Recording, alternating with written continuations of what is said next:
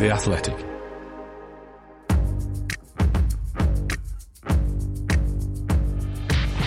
Totally Football Show European edition today.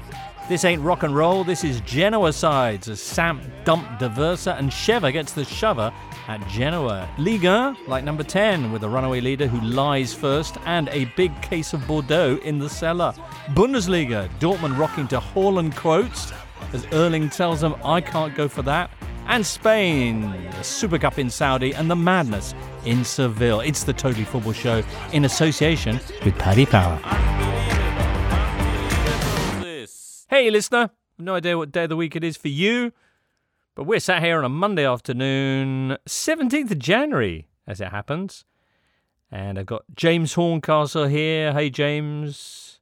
Hello everyone. Alvaro Romeo's with us. Hello guys. Some fresh Julien Laurens. Bonjour, bonjour. Woo! A little bit later on we'll be hearing from Christoph Biermann. Tell you who's not with us, Raphael Honigstein. Yeah, it's a big week for getting rid of Raffas. And this one, Honigstein, he, as you may have seen his announcement on social media Monday, that he's taking a little break from working for The Athletic until June to focus on another project. Well, I wonder what that might be. He said, it's not me, it's you, Jimbo. It's you. Yeah. It's you. Did he say that? Damn. All right. What other Rafa could get sacked this week? Where? Rafael Nadal, first round of the Australian Open, being out. Okay. He went through, my friend. Get out. Okay, second round. Rafael. Right. Rafael Leao gets sent off against Spezia for Milan. Yeah, right. Rafael That's Guerrero Monday. on the transfer list because he's too close to Haaland and they put pressure on them to decide what to do. Right. Rafe a Fiennes? tough time I don't for know. Rafa, Anyway, that's probably enough Rafa's getting binned. If you're listening to this on Tuesday, by the way, why not get on social media and say happy birthday to James Horncastle? Yeah. It's still Monday for us, though, so he's still whatever age he was before he had that birthday. And loads of games still haven't happened in Serie A, which is a bit confusing. But we'll get onto all of that later on. Let's talk about the stuff that has happened. And, kick off with a moment of the weekend with Paddy Power. What do you think, Jules? Do you want to lead off? Yes, it will have to be the 6-0 defeat from Bordeaux away at Rennes on Sunday, the heaviest defeat in the league since 1986. They have their lowest tally of points since 1959-60 when they were relegated. It's a disastrous season. Petkovic, as the manager, some players have been expelled from the first team, like Laurent Koscielny, the club captain, because the club is not happy with him and his investments, so they say. So it's just a terrible car crash at the moment, and that 6-0 defeat just added even more pressure on the whole situation. Crazy that the bottom two in Ligue 1 at the moment is Bordeaux and Saint-Etienne. Yeah. Crazy. Yeah. All right. More on Ligue 1 to come. James Horncastle. Well, I think we have to go to Saturday night in Turin. Paulo Dybala, who was fresh from sort of being told, Paulo, you know that new contract we promised you? We're going to take it off the table and maybe come back to you in April. Che si avvicina ai 25 metri, poi Kane, attenzione, il rimpallo e il vantaggio da parte della Juventus con l'inserimento proprio di Paulo Dybala che ha quasi un'esultanza rabbiosa. He scored a goal, his fourth in his last 6 games, and he said he was looking in the stands for a friend who'd invited. I mean, whether that meant he's got no friends on the Juventus board, I don't know, but it seemed that his stare was very much directed at Pavel Nedved. Pavel Nedved, who's, you see ice cold with those kind of glacial blue eyes, but even he seemed kind of flustered by being stared at in that way. No, seriously, you can see him literally developing hives, in real time in front of your eyes, because the director cuts to him there after Dybala, who's normally so sweet and mild-mannered, unleashed this kind of weapons-grade Paddington stare at him, and now it's all out in the open how Inter want to lure him away at the end of the season. Crikey! All right, looking forward to digging deep into that story and much more besides. Alvaro, what about your moment of the weekend? It has to be Real Madrid winning the Super Cup by beating Athletic Club Bilbao in the final 2-0, and Real Madrid getting a taste of silverware for the first time in 18 months, more or less, because they had the trophyless 2021, and also a big victory for Carlo Ancelotti too, because after being at Napoli, being at Everton, not winning titles in there, it was, I think, that a special time for Carlo Ancelotti too. And if he wins La Liga this year, the only trophy he's got left to win with Real Madrid, he will become, I think, the first manager in football history to win the big five leagues as a manager. So yeah, it was a very refreshing week for Real Madrid at the expense of Barcelona first and then Athletic Club Bilbao. Wow, all of the big five. Good Lord. That'd be extraordinary. Yeah, he's won them all. Not La Liga. Not La Liga. Yeah. I bet Carlo right now is thinking, if only I'd stayed at Everton. When Madrid came in for me and said, do you want to come back? And I just loved my time on Merseyside. Yeah. Well, if he wants, he can always go back because there's an opportunity there. All right, well, much to discuss, and let's begin with Sunday night in Saudi. The Totally Football Show European Edition's Moment of the Weekend. Brought to you by Paddy Power. If one leg of your 4+ fold ACCA lets you down, get a free bet on all football leagues and all markets. Max free bet £10, minimum odds 1 to 5 per leg. Online exclusive, no shop bets. T's and C's apply. 18+ BeGambleAware.org. Cómo saca la pelota, Kroos perderá en contra del Madrid. Ahí va Rodrigo, se mete en el área. Juega Modric, chuta Modric. Gol. Y gol. El que no aparecía. Estaba así. Luka Modric! Ooh, Luka Modric there with a very special goal to open the scoring in the Spanish Super Cup final because of the new format. As Real Madrid saw off Athletic Bilbao. The second goal coming from the penalty spot by Karim Benzema. Karim the Dream! Thank you very much. Was expecting that. But yeah, it wasn't a patch on the first goal by 36-year-old Luka Modric. Ooh, Alvaro. We've been saying that the whole season. He is phenomenal. And he's not only, the best midfielder in the world at that age, or from his age bracket, to put it better, but he's still one of the best midfielders in the world. He can overrun anybody. He scores beautiful goals when it matters, and he sets the style of Real Madrid, and with or without the ball, he's always, rolling up his sleeves and making sure that he makes a sacrifice for the team. So he was excellent again. He was good against Barcelona as well. Maybe against Barcelona he didn't touch the ball so much, but generally speaking, yes, a win for Real Madrid. Funnily enough, it was the first time that Real Madrid beat Athletic Club Bilbao in a one-game final. There were 5 finals before this one, all of them in the 20s, 30s, 40s, 50s from the last century, and Real Madrid never beat Athletic de Bilbao in a one-game final. But yes, it was a title for Real Madrid. The game was decided in fine margins probably because there were 3 handball incidents in the boxes. All of them they were rightly called by the referees. With VAR, without VAR, there was no controversy in there, but yes, there were marginal wins thanks to the handballs, and then Real Madrid showed their quality when it came to having the chances. Raúl García missed the penalty when the scoreline was 2-0 already for Real Madrid, but I think that Athletic may have had a small chance to get into the game again, and Real Madrid didn't miss their chances, and they didn't do it either against Barcelona, showing that they are ready, I don't know if for the biggest stages of European football or the biggest nights in European football, aka Liverpool, Manchester City, Bayern, but I think that in Spain they have shown this week again why they are leading La Liga table and why they are probably the strongest Spanish team in the Champions League. Very sporting summary there of the game from you, Alvaro, because of course your heart was with the opposition, Athletic Club de Bilbao, who were hoping to retain the Super Cup after last year's triumph over Barcelona, and after that emotional semi-final win over Atletico de Madrid, with the wonderful scenes of the Williams brothers and their mother after the final whistle.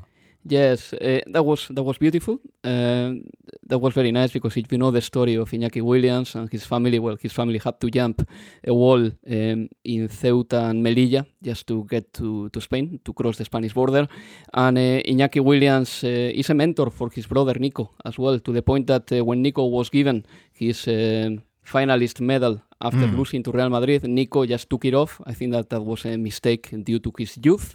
And Iñaki Williams just beckoned him did a gesture to him, like, put it back again, and Nico put it back again. So, I think that these guys are dignifying Athletic Club Bilbao, and generally speaking, I am kind of happy with the new generation of players that is coming up at Athletic Club Bilbao, with Vencedor and Nico Williams and Sancet being probably the best of them, but also then Aguirre Zabala, the goalkeeper, or Serrano, or Zarraga, or Vivian. I think that they are going to establish themselves in the first team. And I wouldn't like to lose perspective. I think that we have lost a lot of finals in the last years. In fact, we have lost 4 finals in the last 13 months. But wow. This is a very successful period in our history. Maybe we haven't had the titles, but definitely we have been very close to winning them. So I think that we have to take the positives. Absolutely. That means you've been in 5 finals in a similar period of time, which is extraordinary stuff. I must admit, when I did see Nico Williams taking off the medal, I wondered if it was in any way because he felt a little bit uncomfortable with all the Saudiness of it. I don't know if I would go that far. I think that he was just probably not happy with having lost the final, really. Yeah. Okay. Yeah. Right. How many years is it now that this has been in the Kingdom of Saudi Arabia? Is it 2 years? Well, it would have been 3. We haven't had COVID-19. Yeah, because last year we had to play it in Sevilla.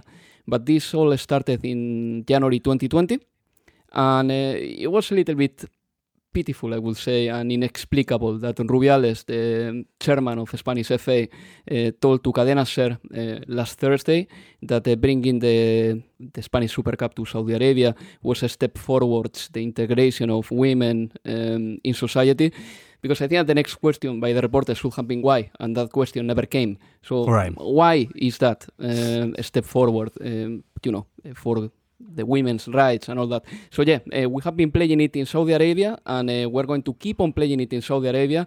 And with the current format, pretty much is guaranteed that Real Madrid and Barcelona will be playing it always, every single year, because 4 teams are qualified, and Real Madrid and Barcelona. League. Yeah. We were wondering, James and I, if you're going to introduce a group stage maybe before the semi-finals of the Super Cup. Something to consider, maybe. But to be honest with you, without this format, we wouldn't have won it last year. So I don't like this format.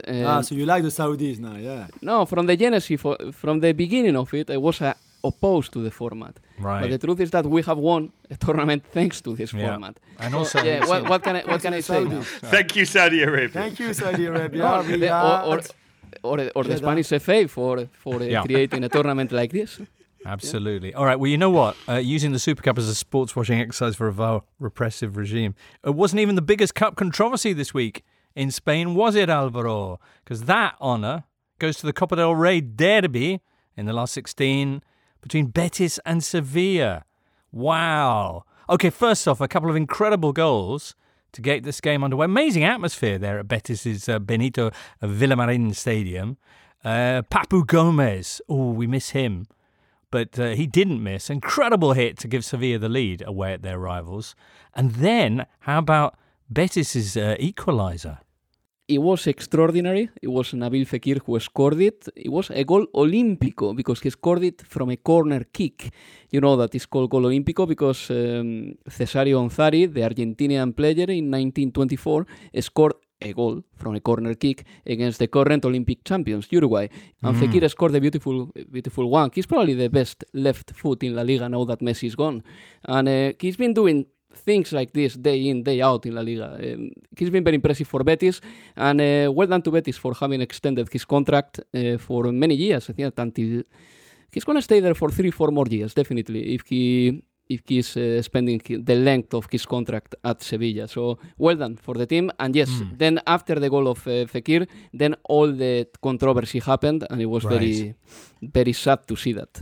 Sevilla's Juan Jordan then gets hit on the head by, how would you describe it? A little bit of PVC, a little bit of kind of plastic piping?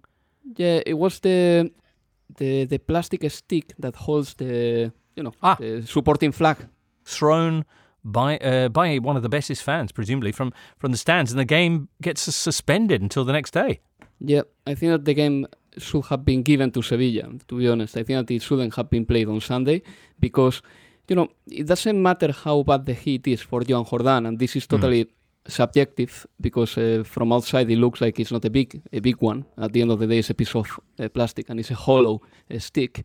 But who knows? Joan Jordan apparently didn't feel too good minutes after he got that hit. He went to the hospital on Saturday after the game, and he was diagnosed with a small concussion, traumatismo craneoencefálico, what it's called in Spanish. It's like a small concussion. Probably it's nothing big, but still, and his tension was quite high, according to the medical report, meaning his that probably blood pressure. Blood pressure, yeah. So he went through a pressurizing moment, definitely. So my whole point here is that the game was rightly suspended. Probably when something gets thrown at the pitch, the players have to leave. That's the safest thing to do. Because from the moment that something gets thrown on the pitch, the player doesn't feel safe, cannot probably exert their activity to the fullest because there is hostility coming from the stands towards you. So my point here is that the game should have never been played again. The victory should have been for Sevilla because Sevilla couldn't line up Joan Jordan the day after, and this already distorts a little bit the competitiveness of this game.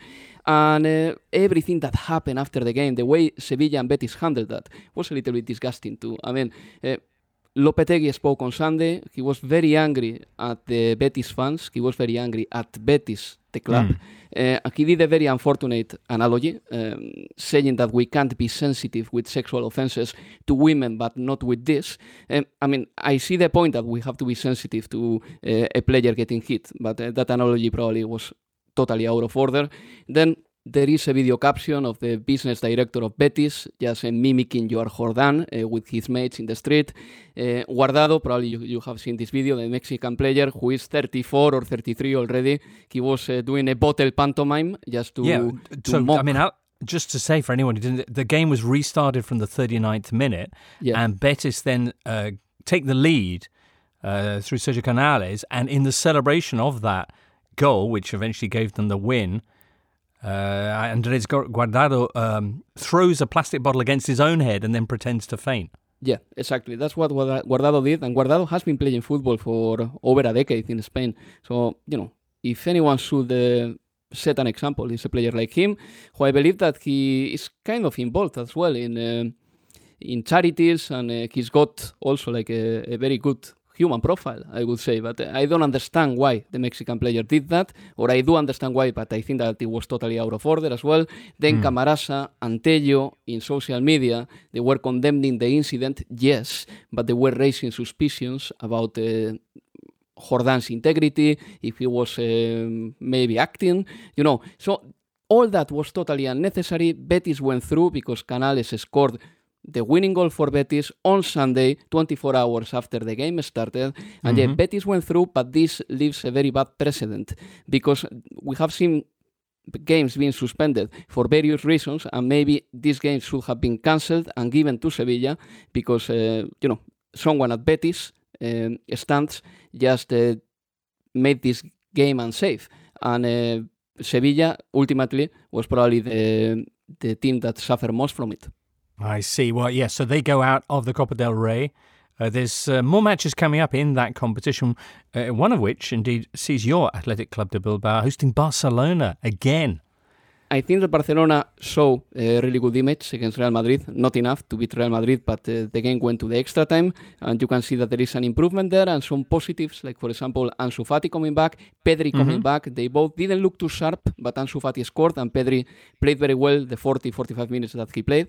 And Athletic Club Bilbao, they just have to believe that, reaching another final is possible. I think that the winning mentality is the key here. I mean, you have to move forward. You know that you beat Atletico de Madrid. You know that you lost against Real Madrid, not in a bad fashion.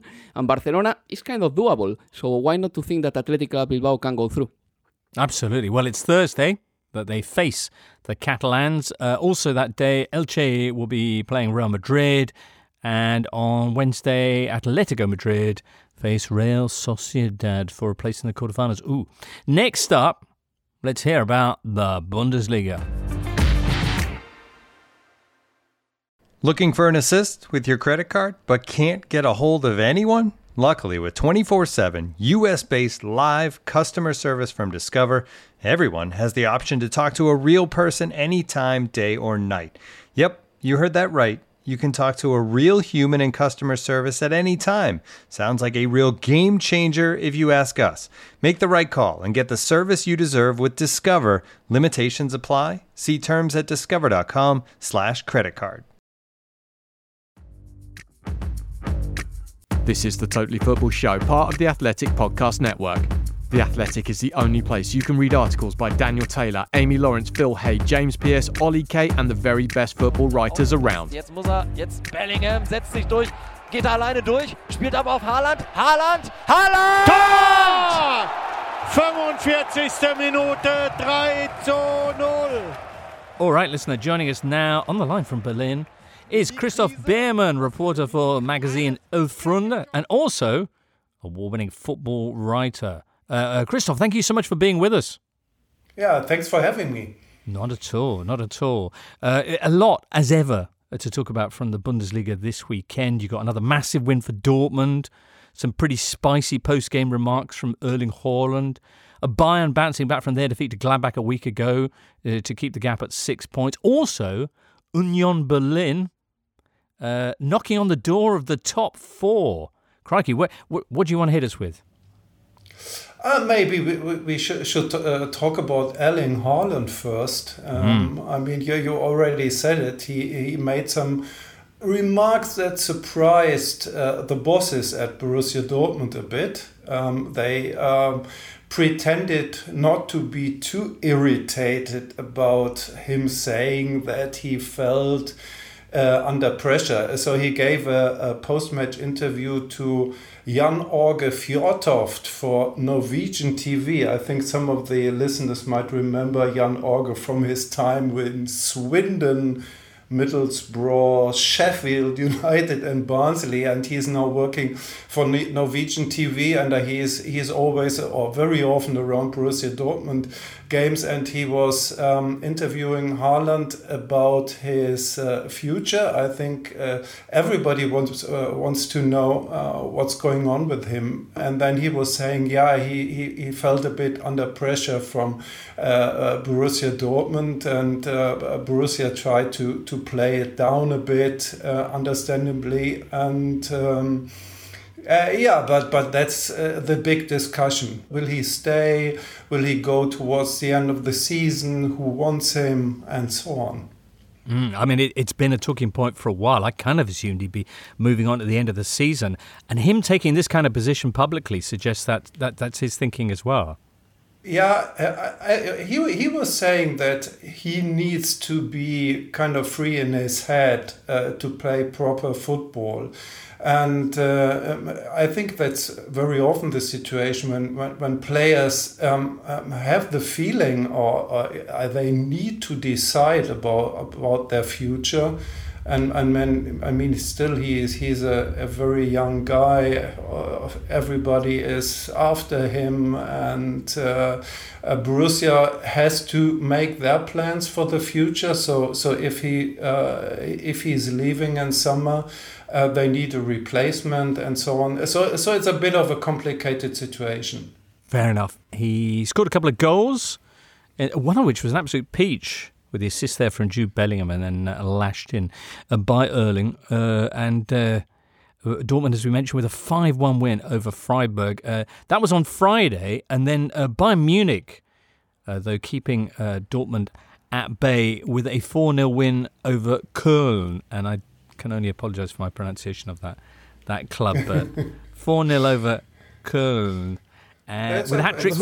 Very good. Köln. Yep. It's almost perfect. Come on. Christoph, tell him that when he makes a mistake, tell him.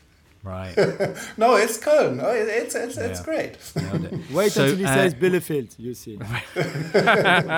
We're not mentioning them this week. A hat-trick for Robert Lewandowski, that's how it's pronounced, who's now only the second player to score 300 Bundesliga goals ever, after Gerd Müller, of course. Bayern looking good in that game? Yeah, they looked excellent. So, I mean, we're desperately waiting for something like a title race in Germany. So it's still only a 6-point gap between Bayern and Borussia Dortmund, but actually nobody here has the impression.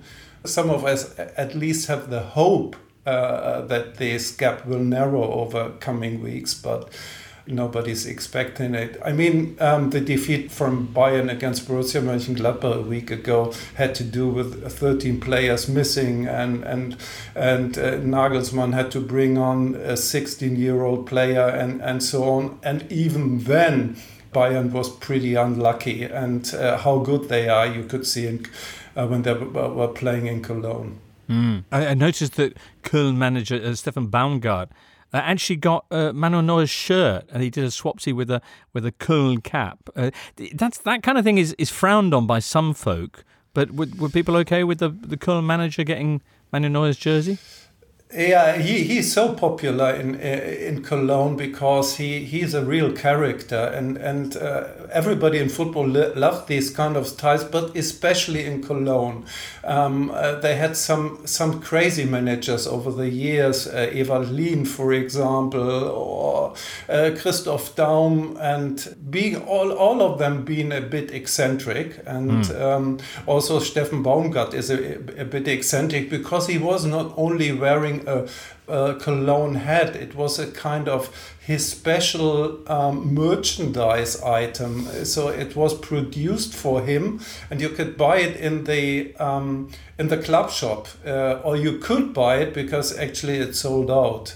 So very popular, and wow. So Manuel Neuer was very happy to get one of these rare things. Brilliant stuff. All right, well, you're in Berlin, Christoph. So should we finish with a quick word on the Extraordinary Union Berlin, who are now only goal difference outside the Champions League places after their 2-1 win away at Hoffenheim at the weekend? I was talking to one of the members of the coaching staff and after the match and saying, you're on your way to the Champions League right now, because at that time, Saturday before Leverkusen played on Sunday, they were even on 4th place. And he was saying, no, we don't even know how to write Champions League. And Urs Fischer, the head coach, is still saying, no, we're in a relegation fight. We need to get 40 points to avoid relegation. So that's their mind frame, actually. They looking pretty stable over the whole season. And interestingly, during the week, they sold one of their key players, Marvin Friedrich, defender, to Borussia Mönchengladbach, and you couldn't even feel it that one of these, such an important player, is not anymore with the team. So it's a terrific job that everybody is doing at Union Berlin right now. Their top scorers away at the Cup of Nations at the moment. Yes. And this is a club that was in Bundesliga 5, a couple of seasons ago? Yeah, it's only their 3rd ever Bundesliga season at all. I mean, I was in the happy situation, or lucky situation, that I followed them from inside for their 1st ever Bundesliga season to write a book about it. So I was traveling with the team, I was in with the team sessions and so on. So I think I have a very good impression how Urs Fischer and his team is working, and how the club is, and it's an interesting mix of fantastic managerial qualities they're having. There's a special atmosphere around the club, a special tightness with everybody, with the supporters, with the players, with the staff, with the club around them, and they're getting better every season, astonishingly, although they are still have limited means if you compare them to the rest of the league. So normally when you look at their finances, they should be in the lower third, but now they're in the top third. So for me, it's the team of the season. Was there a bit of a vacuum for a successful club in Berlin, Christoph? Don't tell that any Hertha supporter. Right. Union is a club that has its catchment area mainly in the east of Germany, in the east of Berlin, with this history, with this GDR history. And Hertha obviously is the big club playing in the Olympic Stadium. Now all the stadiums are more or less empty in Germany because of the COVID situation, but they have a stadium for 80,000 people. They have been champion, many years ago, but still the club that should be great in Berlin historically and from the given circumstances is Hertha and not Union. And so what they are doing is even more surprisingly. Hertha at the moment down in 13th place, only 4 points off the drop. So, yeah, interesting times those in Berlin. Christoph, thank you so much for all of that. And many, many thanks. We look forward to catching up with you again soon on the Totally Football Show. Great. Cheers, bye. Christoph Beermann, and you can read more of Christoph Beermann's thoughts on the Bundesliga, if you speak German, in Elfer Freunde. Ha! Next up, we're off to Italy.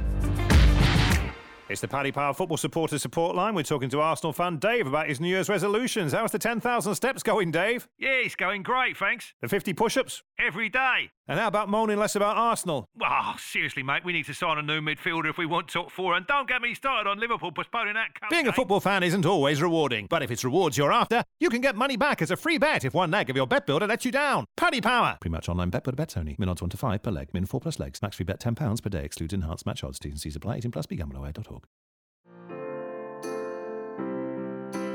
This episode is supported by Season 3 of FX's Welcome to Wrexham. Celebrity owners Rob McElhenney and Ryan Reynolds' small-town Welsh football club has finally been promoted into League 2 after 15 seasons in the National League. Dedicated staff and supporters celebrate the city's return to glory while bracing for the newfound challenges that come with being in a higher division. Will Wrexham AFC stand up to the challenges and rise again into League 1? FX's Welcome to Wrexham. Catch all new episodes Thursdays on FX. Stream on Hulu. On Apple Podcasts, Spotify, Smart Speaker, and now ad-free on The Athletic, this is the Totally Football Show with James Richardson. Midway through round 22, because it's Monday afternoon for us, listener, and you've got 3 big games coming up today, featuring Napoli, Milan, and Fiorentina, and Genoa. Genoa, who, oh my word, they did it, James. They killed Sheva. They killed Bambi. Yeah.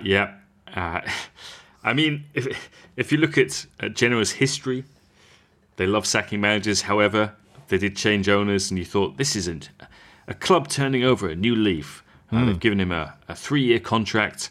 They promised that when it comes to the January transfer window, they'll recruit for a new system for him. And 2 weeks into the January transfer window, they've sacked him. Look, he was appointed because they had a really difficult run of games coming up, and they believe that with Ukraine, he'd got results against superior sides, and that's exactly what Genoa needed at that time.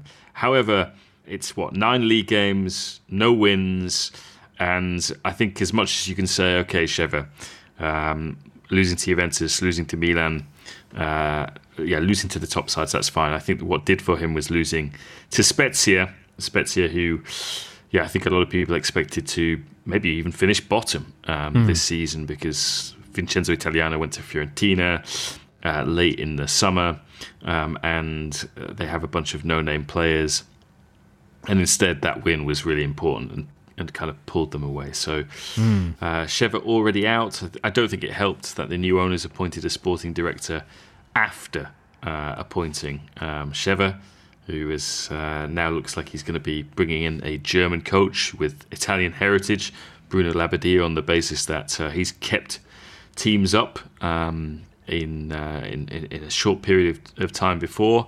But feel sorry for Sheva. Of course. Genoa currently lying second last in Serie A, 6 points from safety. Their neighbours, Sampdoria, are only 4 points above the drop themselves in 15th place. And they also did their manager, Roberto D'Aversa, for the second time this season. The first time the owner kind of went back on it. You told us that story before. And this weekend, was something similar happening? Because the word came out that D'Aversa had been fired, but then they couldn't reach an agreement with his successor. So now where do we stand with Sampdoria? Well, this also happened just down the road in Spezia as well, in that Spezia, who their sporting director used to be at Samp, basically thought, we used to have Marco Giampaolo. He was a good coach when it came to developing young players, just not at Milan, just not at Torino, but it worked for him at Sampdoria. Let's try and appoint him because the players don't get on with Thiago Motta, and they couldn't reach an agreement, and so Thiago Motta stayed in charge. And at Samp over the last weekend, it's shall we get Giampaolo in until the end of the season, then maybe give him an option. I think he's still on the payroll at Torino, but poor old D'Aversa, who's, as we mentioned before, knows that the club interviewed Dejan Stankovic in the past, and they've been talking to Giampaolo now. I mean, it's not a great show of confidence in your work. Indeed not. All right, so dark times in Genoa. Up at the top of the table, meanwhile, there's one of those kind of rarities in European football, an actual title race. By the time you hear this, Milan might well have retaken the lead from Inter. Inter had a 0-0 draw Sunday evening away at Atalanta. Milan, who are currently 2 points behind them, will be playing against that Spezia side Monday afternoon. Bologna also taking on Napoli, who are third currently. And Fiorentina, meanwhile, as mentioned a bit later on, will be up against Genoa. What about Atalanta's goalless draw with Inter interrupting the Nerazzurri's, or Simone Inzaghi's side, 8-match winning streak in Serie A? Yeah, and they'd scored in, I think, their last 39 games as well. I think what was interesting about this game was that Atalanta changed how they, not how they play, but their setup. They were playing a kind of 4-1-4-1 rather than 3-4-2-1, where they usually have a couple of playmakers behind Zapata or Muriel. Instead, they had kind of a line of 4 central midfield players and then another midfield player behind them. But as much as you could point to that and say that was a reason why we didn't have any goals, the reason why we didn't have any goals was the 2 goalkeepers, Samir Handanovic and Juan Musso, who were excellent in keeping out Pasalic, keeping out D'Ambrosio right at the end. Dzeko. I think Dzeko did his own sort of to ensure that the game was 0-0, because I think most of his chances went over or wide. But I think this in the papers this morning in Italy, Monday morning, celebrated as a kind of a great game in the way that 0-0s were once celebrated in Serie A. Perfect game. As the perfect game. So balanced, but also I think from a tactical point of view, there was a feeling that these are the two, I think, along with Milan, best coach sides in the league, and there was lots of interchanges of position, fluidity. Inter's build-up play in phases was just very, very slick, and so kind of the best of Serie A, even if it wasn't, I suppose, for people who like a lot of goals, the best spectacle. Yeah, I mean, but people like that. Who are they anyway? Yeah. Who are they anyway? Yeah. No, but I think, one for the aficionados. Milan, anyway, as I mentioned, with the chance to take a 1-point lead if they can win against Spezia on Monday. And it's really interesting because Milan's next 2 games are against Juventus next Sunday. And then after that, it's the derby with Inter. So, oh my word. It's kind of just crazy that Serie A has decided to, we'll do a different calendar this year. And so all the big games are in January and early February, and like the end of the season, it's just going to be like, okay, Juventus Spezia. Could be huge though, those matches. Of course. I quite like it because these games are big whenever you play them, but games like Inter Venezia can become huge at the end of the season, but January, maybe not so much. Anyway, any game with Venezia right now is huge because they've got Nani in. Nani, who signed for them last week, tremendous move, this one, and immediately came on and set up an equaliser for the struggling Lagunas. TM, James Horncastle. I enjoyed you. That pun was intended. Nani being huge for them, correct? You know, Nani in Italian means dwarf. Oh, small, like a dwarf, right? Yeah, smalls, yeah. No. Like nanotech. No, that wasn't. That was just kind of... But I mean, in Italy, there's often calls for... I mean, when he played for Lazio, they wanted him to wear the number 7 on the back of his shirt. So it's 7 dwarfs, didn't 7 dwarfs. Right. But yeah. So bad. So Venezia and their eclectic signings. They brought in Cuisance from Bayern, Sergio Romero in the winter when their goalkeepers were injured. He was a free agent. It's just kind of quite interesting what's going on there. Okereke. With the equaliser, and. So let's see what the rest of the transfer window holds. Exactly. They're 2 points above the drop at the moment, Venezia in 17th place. Quick question to finish off for now then. Are Inter going to sign Dybala at the end of the season? Because they've kind of come out openly and talked about it now. Well, Inter did come out and talk about it and saying, how dare you ask such a disrespectful question? I thought Marotta had said... No, did he not? Well, there was a little bit of mischief in it, but okay. I don't think it was him acknowledging or declaring that yes, we are going to be making a move to sign Paulo Dybala. However, of course, we are getting to the stage when clubs can talk to and even sign players who are reaching the end of their contract. I mean, Inter, for example, have already had Andrea Onana, the Ajax goalkeeper, over for a medical.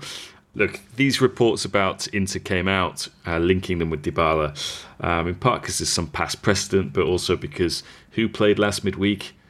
Inter and Juventus in the Super Cup, and that what would make a bigger front page headline than Dybala going to Inter. I think at the moment the story is entirely between Dybala and Juventus, and the apparent frostiness that there is. After a lot of hard work had gone into coming to an agreement, one that satisfied Dybala, and it's taken a long time. I mean, even last year we were talking about it. His agent has been in Argentina. Obviously, hasn't been able to travel because of restrictions. He's not an agent in the first place. He's a used car salesman, and so that's held things up because you have to go through all these bureaucratic processes to show that you are, in fact, representing the player and you are qualified to do that. And then, in the meantime, Paulo gets injured. And I think legitimately, Juventus look at it and say, okay, 10 million a year until 2026. You're 28. You missed a half of last season. You've missed a half of this season. Is this the best financial decision? So that's where we are. But obviously... a player who did look very much like he was staying at Juventus. There's now uncertainty. Who knows? Maybe Toronto will come in and decide. Maybe. I don't think they can do this because of designated player things. But all of a sudden, it feels like Dybala is in play. Wow, incredible. I'm just curious though whether that's about as bad a starting point psychologically that you could have if you're negotiating with Juve and the Agnelli family, the biggest car manufacturers kind of around, and you're a used car salesman. I mean, how you must feel sitting down at the table with those people, like what the look in their eyes. Really. Or use it to his advantage. Remember that year where I sold 1 million Fiats? Yeah. Just for you? Yeah. Why don't we open up a Fiat car dealership in Cordoba, Argentina? You can run it. We'll send you all the Pandas, the Cinquecentos you need. Let's just get this done. Very nice. One question before we go. Sorry, Jules. And maybe you've got a take on this, and Alvaro too. I'd be curious. Ciro Immobile, back on top of the scoring charts in Italy. He scored 17 in 18 appearances. Pretty good, no? So he's on course to become Capocannoniere top scorer in Italy for the 4th time. put that in perspective, Beppe Signori only did it 3 times. How many times was Marco van Basten top scorer? I don't think more than 3, was he? Anyway, but just even to be in that conversation, Ciro Immobile, no question, the numbers don't lie. The guy can score goals. But as I was saying to James on Sunday, most Italy fans live in dread of the thought of him leading the line for the Azzurri, say, for example, come the World Cup playoffs in March. Is Ciro Immobile any good? Just a quick straw poll. Alvaro. I think he is good enough, but I don't think that he is a top striker. I wouldn't put him among...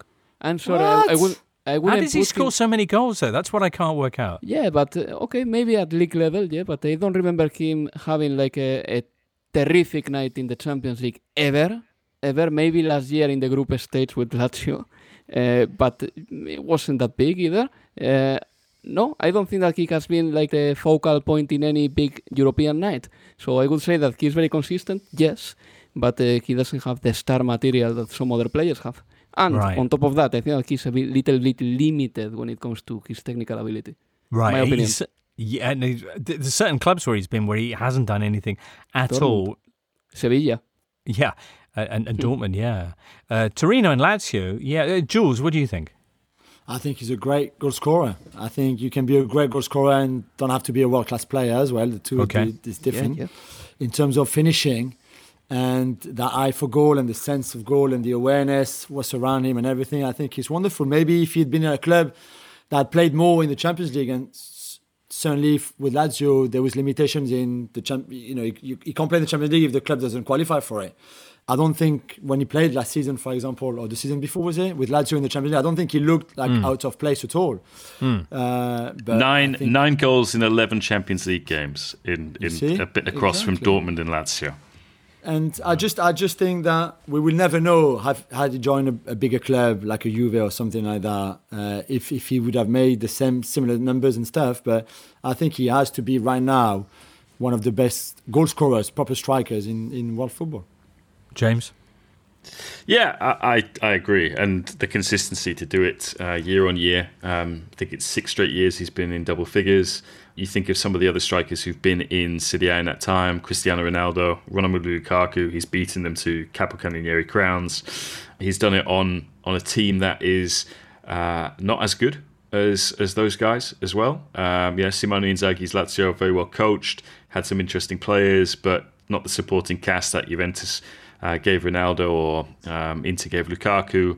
And, I think players like this need to be celebrated because, when you're at a club like that, which hadn't been in the Champions League since 2000, hadn't qualified for the knockout stages in 13 years, hadn't won anything for quite some time. He's been in a couple of cup finals, won the cup, he's won the Super Cup, and you can turn your nose up at that, but that's ultimately beating Juventus and a good Juventus at that time.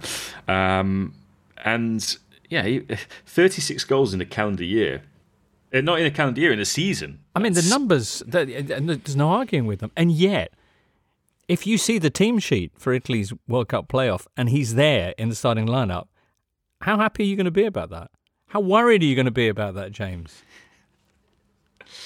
Well, exactly. I was more worried when he didn't start the World Cup qualifier games, which ultimately ended up with Italy not qualifying. So better to have him in the team than not, I would say. All right, then. Well, there you go. That was our little chat. Maybe it could be a new feature, Hero or Zero. Chiro. If you've got a player... None of them, really. If you've got a player that you would like us to debate, and as long as their name rhymes with Hero or Zero, we can do that in future weeks. Sorry, Alvaro. Hero or Chiro? Hero or Chiro? For me, he's not a zero. But Chiro hasn't shown the capacity to adapt to some other contexts. And that's very important too.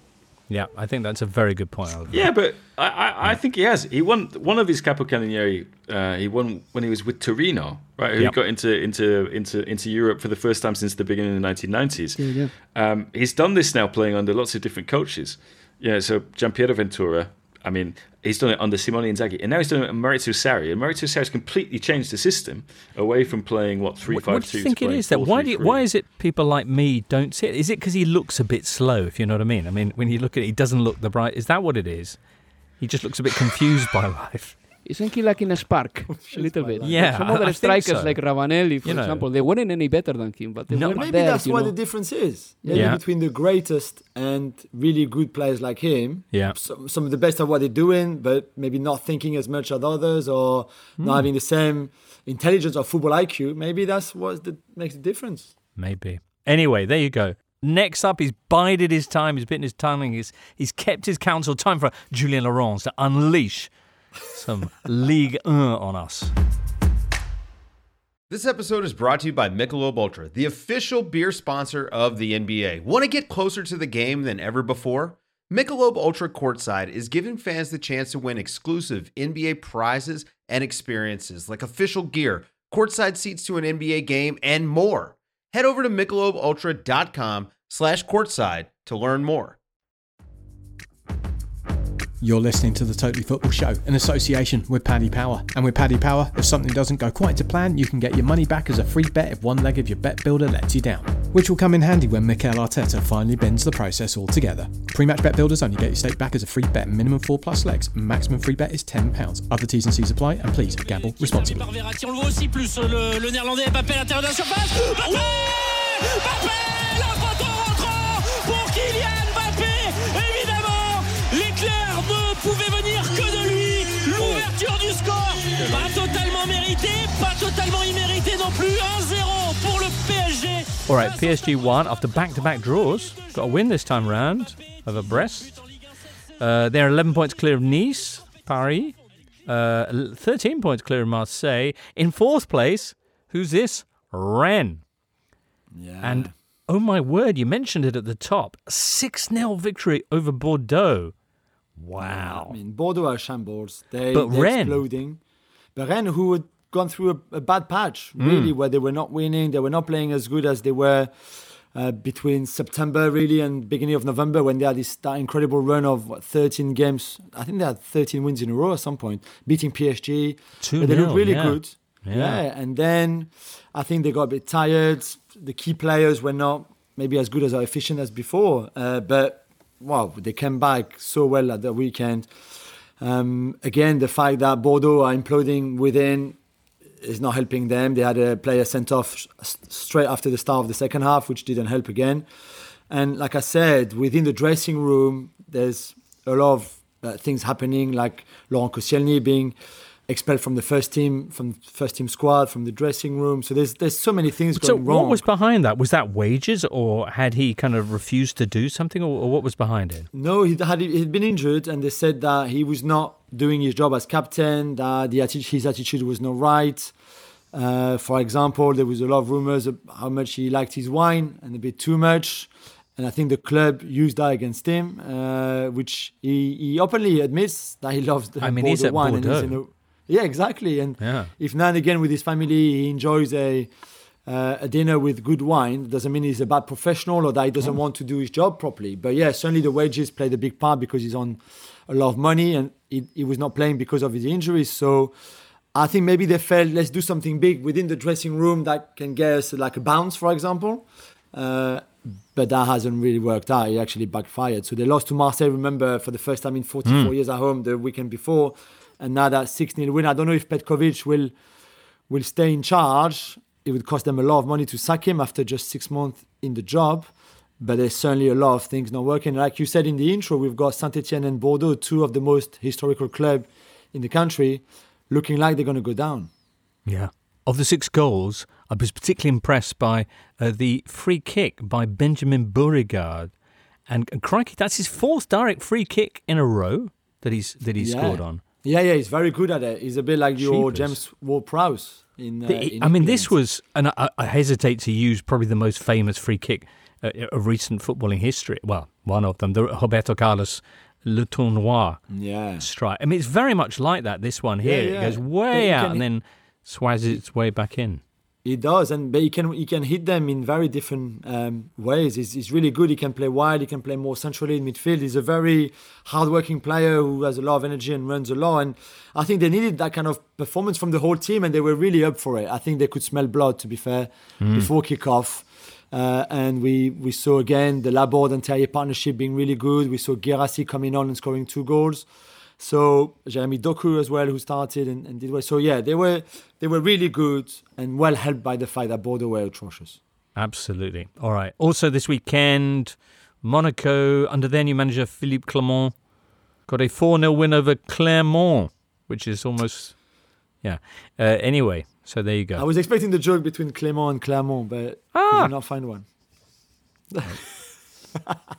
It was good. Wissam Ben Yedder came on at halftime and was very good in the second half. He had COVID. He was not fully fit to start, but it's good. They could have scored easily 6 or 7. And I think you saw a little bit already of what Clermont is trying to do in terms of possession, the movement, and all of that. So very, very positive win for them. And they keep climbing up in the table. The race for 2nd to 6th should be quite interesting, really, because PSG are, I think, too far now for everybody, especially for Marseille, who still have a game in hand. But they dropped points against Lille in the big game on Sunday night, despite playing for an hour, 11 against 10. But in goal, I think Gerbisch did a lot of good things for Lille, and that's how they kept the draw. All right. Monaco, meanwhile, moving up to 5th place. Very nice. Clermont against Clermont. Very. I was still trying to work on something with Rennes and Stumpy for that Bordeaux game, but nothing. All right. Anything else we should know about Ligue 1, Jules? Only Seko Fofana, who scored another amazing goal to give a win to Lens. I can't believe Burnley thought they could try and come and steal him from us just for 17 million euros as well. Come on, Burnley, you should know better. He's just amazing, and he's had an incredible last 10 days with winning goals there and there, fantastic strikes, and he's just an incredible player and still quite young. He's only 26 years old. He's got an amazing future. I can't believe, again, that Udinese let him go for 10 million. I can't believe that Lens were really the only one to go for him at that price. And now I can't believe only Burnley, really. After him, I expect much, much bigger clubs in the summer to try to come and get him. Well, still a couple of weeks left in this January transfer window, of course, so we'll see if there are other moves for Fofana. But as it stands, there you go. We reached the end of today's Totally Football Show European edition. Sure looks that way. Anything you guys want to add, Alvaro, James, Julien? Is it tonight the FIFA Awards? That's true. The best. But anyway, that's tonight, yeah. Will they have an award called Hero or Churro? That's TM, FIFA. That's TM. You can't touch that. That's totally... we can talk about it. But, okay. Yes, that is Monday night and will have happened by the time anybody hears this, Jules. For what it's worth. We'll be back next Monday, Tuesday with another roundup of all the big stories around the continent. So make sure you join us for that, listener. For now, many thanks to Alvaro, James, to Julien, to Christophe earlier, and to producer Charlie, and yourself, why not? And we'll catch up with you in 7 days' time. Cheerio. You've been listening to The Totally Football Show, part of the Athletic Podcast Network. Listen ad-free on the Athletic app and discover bonus content by following the Athletic UK Audio Plus on Apple Podcasts. Find out the very latest subscription offers at theathletic.com/totally. The Totally Football Show is an Athletic Media Company production and sponsored by Paddy Power.